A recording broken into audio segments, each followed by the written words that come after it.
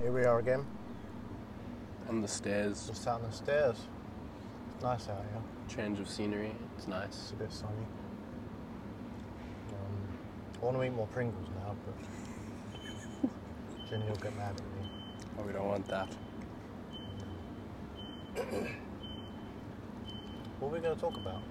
I go blank as soon as I hit record. But we were just talking about all sorts of training shit, and then blank. So I do remember that we wanted to talk about. I would realize that we wanted to talk about the competition coming up. What? Oh yeah, competition. Preparing for powerlifting. So we'll probably chat to Murray later about that, about his perspective. Are we gonna change the group program to like in the next couple of weeks to more heavy singles? No, we're not. Okay. Deliberately. So that was something that I think Karen asked me. Now we've got competition coming up. Do we need to change the program or the way we train in order to prepare for it? And I said no, because one, not everyone's doing the competition, so you wouldn't change the whole group program anyway. That's very true. But two, it's your first competition. You're not going there to hit big numbers. You're going there to hit 9 out of 9, or 6 out of 6 weightlifting, 9 out of 9 powerlifting. So the numbers should be something you can do any day in the gym anyway. So there's no need to change the training. Just carry. If you know how to squat, you know how to bench, you know how to deadlift, then that's about all you need. And then all we need to do is then teach people about the rules of the competition, because it's slightly different. You don't just go in and do things, you've got to follow the rules. And yeah, so what we'll do today is we'll talk about powerlifting rules and the things to watch out for. So in the federation that we're competing in, there's going to be a monolift, right? So you don't walk out a monolift, you just stand up. So that's one difference to watch out for, right? So you can do a walkout in a monolift if you ask them for it, they'll do it for you, but since it's there, you might as well just use it because it's nice not having to walk stuff out. Conserve a little bit more energy. Yeah, if you compete in a different federation like the IPF or the SAPF, It's a different set of rules. You'll have to walk out the squat. So that if that's the way you compete, you should train that way. So ideally in the future, I'd like to get some hooks, some mono hooks for all the racks made, so that people can train if they're going to compete in a monolift. Mono hook is not quite the same, but it's the closest approximation without buying a 200-gram monolift or whatever it costs. Is it similar to the swinging J hooks, or is it just like a looper strap? The swinging hooks, that's the mono hooks, right? So the difference between the two is with the swinging hooks, they're designed for you to self-unrack. So you have to arch a bit more, so you start with your torso a bit more inclined, then you swing and you stand up, and then the hooks swing out the way, you grab. Whereas in a monolift, you don't do that, because what you do is it's designed to be manually moved out of the way by someone else. So there you're actually going to get under the bar and you're going to set yourself more upright, and you're just going to stand it up like you would in a J hook.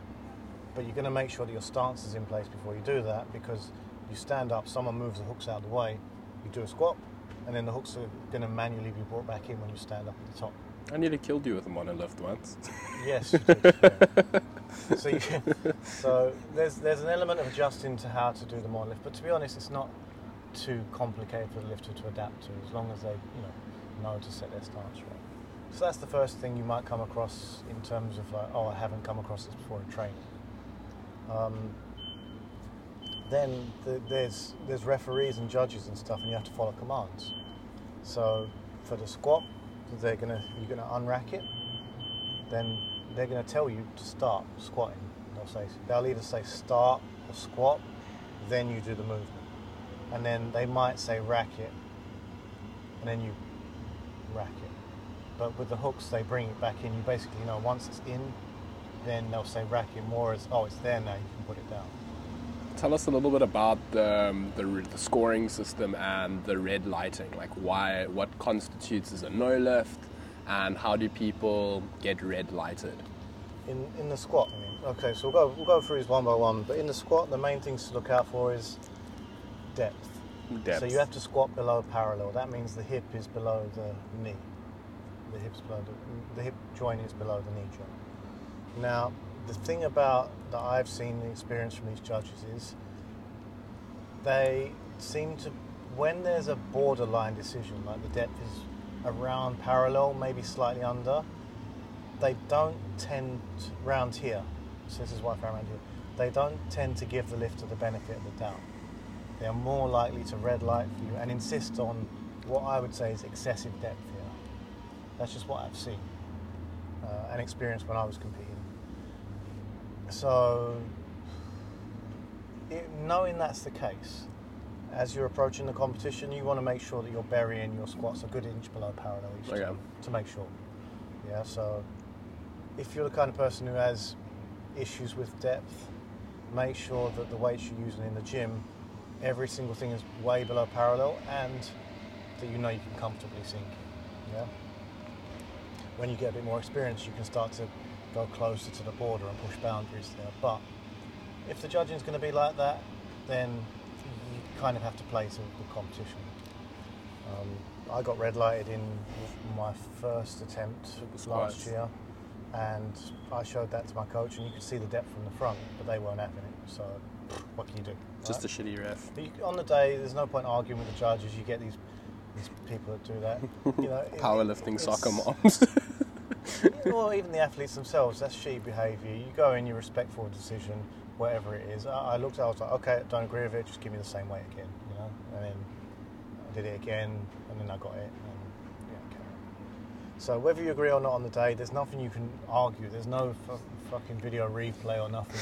You can Epic replay. Take this to the panel. You know, there's none of that. There's no panel. It's like 3 In guys. weightlifting, there is a panel at the high level competitions. That's There's quite cool. There's 3 referees, 2 side judges and 1 centre judge, and then there's a panel of 4. Lifts can get overturned. Oh, that's really cool. So yeah, depending on if it's because there's lots of different other technicalities in weightlifting. I like the element of quality control. I think that's quite cool. Yeah, it's one of those things where you've got video technology now, so you can actually go and, you know, like football, the goal line technologies kind of stuff. You can actually go and challenge it, or sometimes you don't even challenge it; it gets overturned. Sometimes you get 3 reds in a competition, and then the panel will look at the video and be like, "Hang on a minute, that's actually okay," and can overturn the refs. Oh wow, okay, that's quite cool. So it's not always to the lifters against the lifter in that sense. So that's the squat. It's not too complicated. You know, the only other way you would get red lighted is really in the squat is if you don't make depth, is if you were to jump the start commands, just listen to the start command, which is easier said than done if you're not used to listening to start command, 4 start commands, you know, or if you've got heavy weight on your back. But again, first competition, the weight's not going to be so heavy that you... It's more of like training for the next one. Yeah. And also, all these things I'm talking about now, the officials and that, they're very lovely people. They're going to go through this with you on the day. They're going to make sure you understand. You know, they take 20 minutes, 30 minutes out before you start to make sure everyone's on the same page. So that's one aspect we'll come on to a bit later about people who are nervous. You know, they take away a lot of the ambiguity. Being there and watching like the guys and the judges look really intimidating because of their big muscles and all of that. Big guys, they lift us themselves. Yeah, but they're the sweetest human beings you'll chat to. Yeah, they're super lovely. And the community is really nice. Like you expect powerlifters to be these like very aggressive type people, but they're super chilled and chilled, they're awesome people. So we'll get onto the crowd later because that's a factor that you need to. You go to the first competition as like as I've said before, it's like a fact-finding mission. You're going there to learn where the pitfalls are, so you know for the next time when you actually try. Excuse me. So we'll go on to that. Let me just make sure my battery's still good on this thing because Still cush. Yeah, still good, still working. So we'll just go through the technicalities on the bench. The bench is the one where you're going to have the most issues. There's more commands. There shouldn't really be commands. Is it similar to a pause bench? It's a pause bench, so you're going to have to pause, right? So the rules are, the first thing is you can choose who you have to give your hand off. Sorry, I've got a frog in my throat. So last time I was there, I chose Murray, because I'm used to Murray's handoff. We train together all the time. Yeah, exactly. So if you have someone you trust, there's guys there and they're experienced, they'll do for you. But if you have someone with you, like I'll be platform coach on the day, then I'll be able to do that for you. So that's good. So with the bench, the main thing they're looking for, the referees, is downward movement. So what I mean by that is there's commands. So you're going to unrack it, then they'll wait for the bar to be motionless, and the guy's away, and they'll say start. Then you'll start the rep. So the bar's now going down. When it gets to the chest, you have to pause motionless, and as soon as they see it's motionless, they'll say press. Then you start pushing it back up.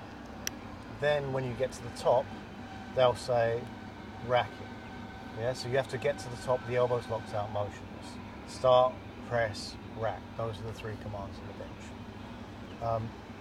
But the main thing that they're looking for, there's 2 things. One is asymmetry. You have to press the thing fairly symmetrically, and I've not seen them be too strict on that, so that's not too bad. Okay. But the other thing you want to look out for is downward movement on the way up. So if you go down to the chest, you pause, and then you sink it, and then you come back up, they're going to red light. If you go down to the chest, pause, come back up, and at any point on that way back up, you go down then up again, they're going to red light. It's okay to stick and grind through the sticking point, but if you change direction back downwards, red line. That's the main way you're going to miss a bench. Okay. Aside from just getting stapled. Or missing the command. Yeah, jumping the command, downward travel backwards. So make sure that you watch out for that specifically. The deadlift. Other than that, deadlift, I mean, it's hard to fuck up. They'll say start, you walk over there, you pick it up. Main things to watch out for there are hitching. Hitching means you're going to scoot your knees forward and then the bar's going to rest on the leg. So you get people that stick when you're starting, like me, like most people, it doesn't come off the floor. But you get people that can pick anything up off the floor and then they stick halfway up or closer to lockout. They can't physically lock it out. I don't understand these people, but it's very common. It happens. Right? So it happens. So it's a thing you need to be aware of. If that's what. So. Again, downward travel. If your bar comes up, goes down a bit. And the thing about hitching is you tend to see a bit of downward travel. So that's how you're going to get red light. So you're not allowed to pause and rest it on your leg. That's hitching. Also, you'll generally see a bit of downward movement with that. You'll get a red light there. The other thing will be failure to lock out at the top. So you just got to make sure you stand upright. You don't have to lean back. A lot of people over lean back to try and emphasize it. That you're going to mess your back up. Just stand up very hard and stand up very straight and clench your buttocks and keep your abs tight. And the style of deadlifting, so say if I was a sumo puller, could I pull sumo to get the weight up? So you do get federations where they specify which stance you need to use, but this isn't one of them. You can pull sumo or you can pull conventional. Mid stance? If that's... Middle, yeah, it's all the same. All the same, okay. Anything like a narrow sumo, same. You can use hook grip, you can use mixed grip, you can use double overhand. I wouldn't do that if I were you. So one of the things about a grip is, if you find the bars coming out of your hand, that can be construed as downward travel bar. So watch out for your grip on that. So that's one thing to be aware of. If you get red light and you're not sure why, and you found the bars coming out of your hand, it might be that. But they're also, this particular federation, they use a deadlift bar, which is thinner. It's 25 millimeters as opposed to the standard 29 for a powerlifting. So you're generally going to find you're going to have a good day pulling on that bar. It's a nice bar. It's the deadlift. There's not much else to it. Do you have to pause on the top for a certain amount of seconds? You do have to wait for the down signal. Yeah. So as soon as it's locked out, they don't want to see you hang about there. As soon as they see the criteria is met, they'll give you the down. Alright, cool. Because I remember that James guy, he got red lighted on the deadlift because he picked it up and then he just put it straight down without waiting for the command. So those guys, generally they're pretty good on that. Again, just listen for the down command and put it down. And when you put it down, don't drop it from the top. That's the other thing. I think that's how we got red lighted. Just keep your hands on it. Just travel it past the knee and then do whatever. But yeah, cool. If you're not sure, just keep your hands on it as it goes down. Just like we do in training. Yeah. What else? You don't have to go down slowly or anything. You've got to have your hands on it as it goes past the knee. It's for safety. So that's the actual nuts and bolts of the competing, the main technical things to watch out for. That's awesome. You have to wear a leotard, ideally. I'm not sure if they'll let people slide without a leotard. I don't know. So that's worth checking. But if you're planning on competing, you should have a leotard. Just get one. Right? The crowd is a factor a lot. So what things people are nervous about when they're doing their first competition? The first thing is they're nervous about they don't know what's going to happen. So we're covering up what to expect right now from a technical standpoint. Because a lot of people are afraid of going there and looking stupid. And all these fears that start because they've never been there before. Once they go there and they see it, they're like, oh, this ain't so bad. This is pretty easy. But that leap from 0 to 1 is quite big in people's minds. Because they have fears of looking stupid, fears of being inadequate, fears of failing, fears of being laughed. It's all, once you get there, oh, everyone's super chill, everyone's super nice, and everyone wants to see you do the lifts. There's no one going there saying, oh, fuck this person, I hope you miss. Community is so friendly. Like when I was sitting and watching with Murray, I was chatting with some of the other guys, and when you were lifting, we were all cheering you on, like complete strangers cheering you on, making sure like, oh, I want you to do this lift. They'll gas you up for it. They'll chat to you before, and if you forget chalk, there was no chalk the last time. They help each other in the back room. Yeah, you know. Gave us chalk. So a lot of people, you know, they're not sure. They feel like the crowd might be hostile, but it's in your mind. You have to decide: is this friendly or is this hostile as an environment? And all the signs when you get there point to people being very friendly. The people that you might see get really hyped up and lifting and aggressive, they're nervous. That's why they're being like that. They're nervous for their own lifts. There's nothing to do with you. They're not concerned about you. The lifters aren't concerned about your lifts, but they're also very helpful in the back room, and they're also very helpful. They do cheer you on. The crowd didn't come there to watch you fail lifts, right? No, they came to watch came there, heavy everyone's weights being hopeful lifted. that you make the lift. Even if you have a competitor and it's ultra competitive, right? What's the fun if you go there and your competitor just fucking dies and misses everything? There's no competition, right? There's no fun. So everyone wants to see everyone make all the lifts because that's fun. So everyone's there, they want to see that, they support. But even the judges and the referees, they all want to make sure, they do everything in your power to make sure that you succeed. I was trying to think. Went over the lifts, we went over the crowd. The referees, they all want to help you. I'm trying to think what other reasons. So a lot of people, so there's the fear of, being in the spotlight, being in the crowd, but it's,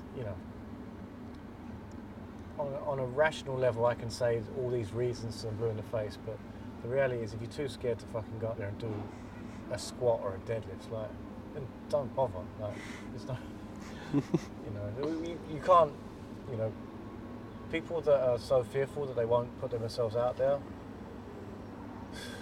I don't know, it's, everyone can do their own thing. It's an emotional decision, right, if you want to do that.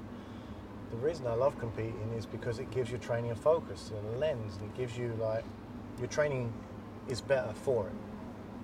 And you do more than you otherwise wouldn't if you were just coasting along. So even though I don't really compete seriously anymore, if I don't have a goal, a target, I set the target, say, even if they're all arbitrary, right? Everything's arbitrary, but you set yourself a target, you try and get it. If you don't get it, oh well. The other thing, people have fears is fears of missing a weight, right? But you go in there with a plan. You go in there, these are the lifts I'm going to attempt. You map them out in advance. And if you miss one, you take it again. And if you miss it 3 times, you go to the pub. Yeah. Right? That's guaranteed. Guarantee, yeah. It's just an excuse for drinking, really, to be honest, competition for me. Just go to the pub afterwards, it's great. It's a nice day out, it's a long day out. Spectators bring snacks because they don't really have a big availability on that. Yeah, bring food. Always, bring food, bring a bottle of water. Multiple. Usually there's toilet roll. Bring toilet roll, maybe. I'm always over prepared, right? Because I've been to venues where there's nothing, but I think this is fine. I would say also, and we will have chalk on site, chalk and spare belts on site just in case. Another thing, just on the whole missing lift stuff, is it's not that important. It's not that important if you miss. You still get a total at the end of the day. If you miss 3 of one lift, you get 0. Oh, okay, I didn't know that. Total. Okay. Yeah. So, but even if you get a 0, so what? Like, the world doesn't end. It's a learning curve. The world don't end, and you still get to carry on training. And no one gives. We're not going to make fun of you. No. We're going to be proud of you for putting yourself out there. Yeah, that's the thing, right? Yeah. So someone who goes up there and misses all 3 lifts, went up there and did it, went up and tried, and they can try again. There's nothing. Those are 2 separate things, 2 separate events. And also, like, I really like that specific training that you mentioned, because like it's a big attitude shift as well. Like when you have something you're preparing for, you're more focused and you can get more done, and like you just feel like a lot better about yourself. Like when I didn't have anything to train for, I was just training for the sake of training, which is fun. Nothing wrong with that. It made my life better. But when I started training for something, it gave me, okay, I need to go in here, I need to get this done. And it outlined my goals, and it painted more of a clear picture for me. There's a bit more stakes, right? And if there's some stakes, then it gives more meaning to it. If there's no stakes, then there's no fun. Like, I know, I mean, my daughter's very young, right? She's nearly 6, she'll be 6 next month. And she tried to say she wants all the toys in the world, and all this. I'm like, what's the fun if you have everything? Then it's too boring, you know? And then she said, oh, I want this, that. And I said, if it's too easy, then there's no. I know she's too young to understand his lessons, but it's true. If you, you know, here's an example: people who, like multi-millionaires, financially independent, you know, or born into it, right? There's no challenge to do anything. There's no impetus, and then they have to create hardship for themselves somewhere else or they end up mentally fucked, don't they? Yeah, they have to. I know one woman. I don't know. I know her husband. They're divorced. Born into an art family in Germany. She you know, ultra wealthy family. He took her surname, and she had all this wealth, and she had kids and everything. And she gave it all up and just went to live in ashrams in India. Sure. I don't think she gave up the wealth, but she went and put herself into poverty to do yoga and shit, rather than you know, all the trappings and stuff. Just having things too easy. Yeah. Sure. So competition gives you. I mean, life for a lot of the people who we work with. Yeah, there's challenges, right?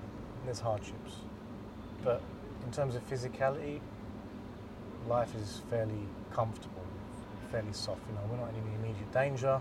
You know, we're not physically challenged. We create hardship in the gym because it prepares us. Yeah, and it also prepares us for real life. Dolph told me this morning, it was actually really nice. It's like we train hard every day because tomorrow might be like a bigger war. And I thought that was really beautiful. Like, is Dolph going onto the battlefield? No, it was just, I think it was like some Socrates quote or something that. Oh yeah, you know, like the whole train hard, fight easy philosophy. Yeah, and it was quite nice. You know. It helps. I mean, you know, of course, I believe in the value of strength training. It helps to be strong, so you don't know when you're going to need that strength. You know, carrying shit, picking up shit. You know, it helps. Moving house. I hate. It's also cliched, but it helps to just be stronger. Being weak is crap. Yeah. And that's why so many people see the value in training and stuff.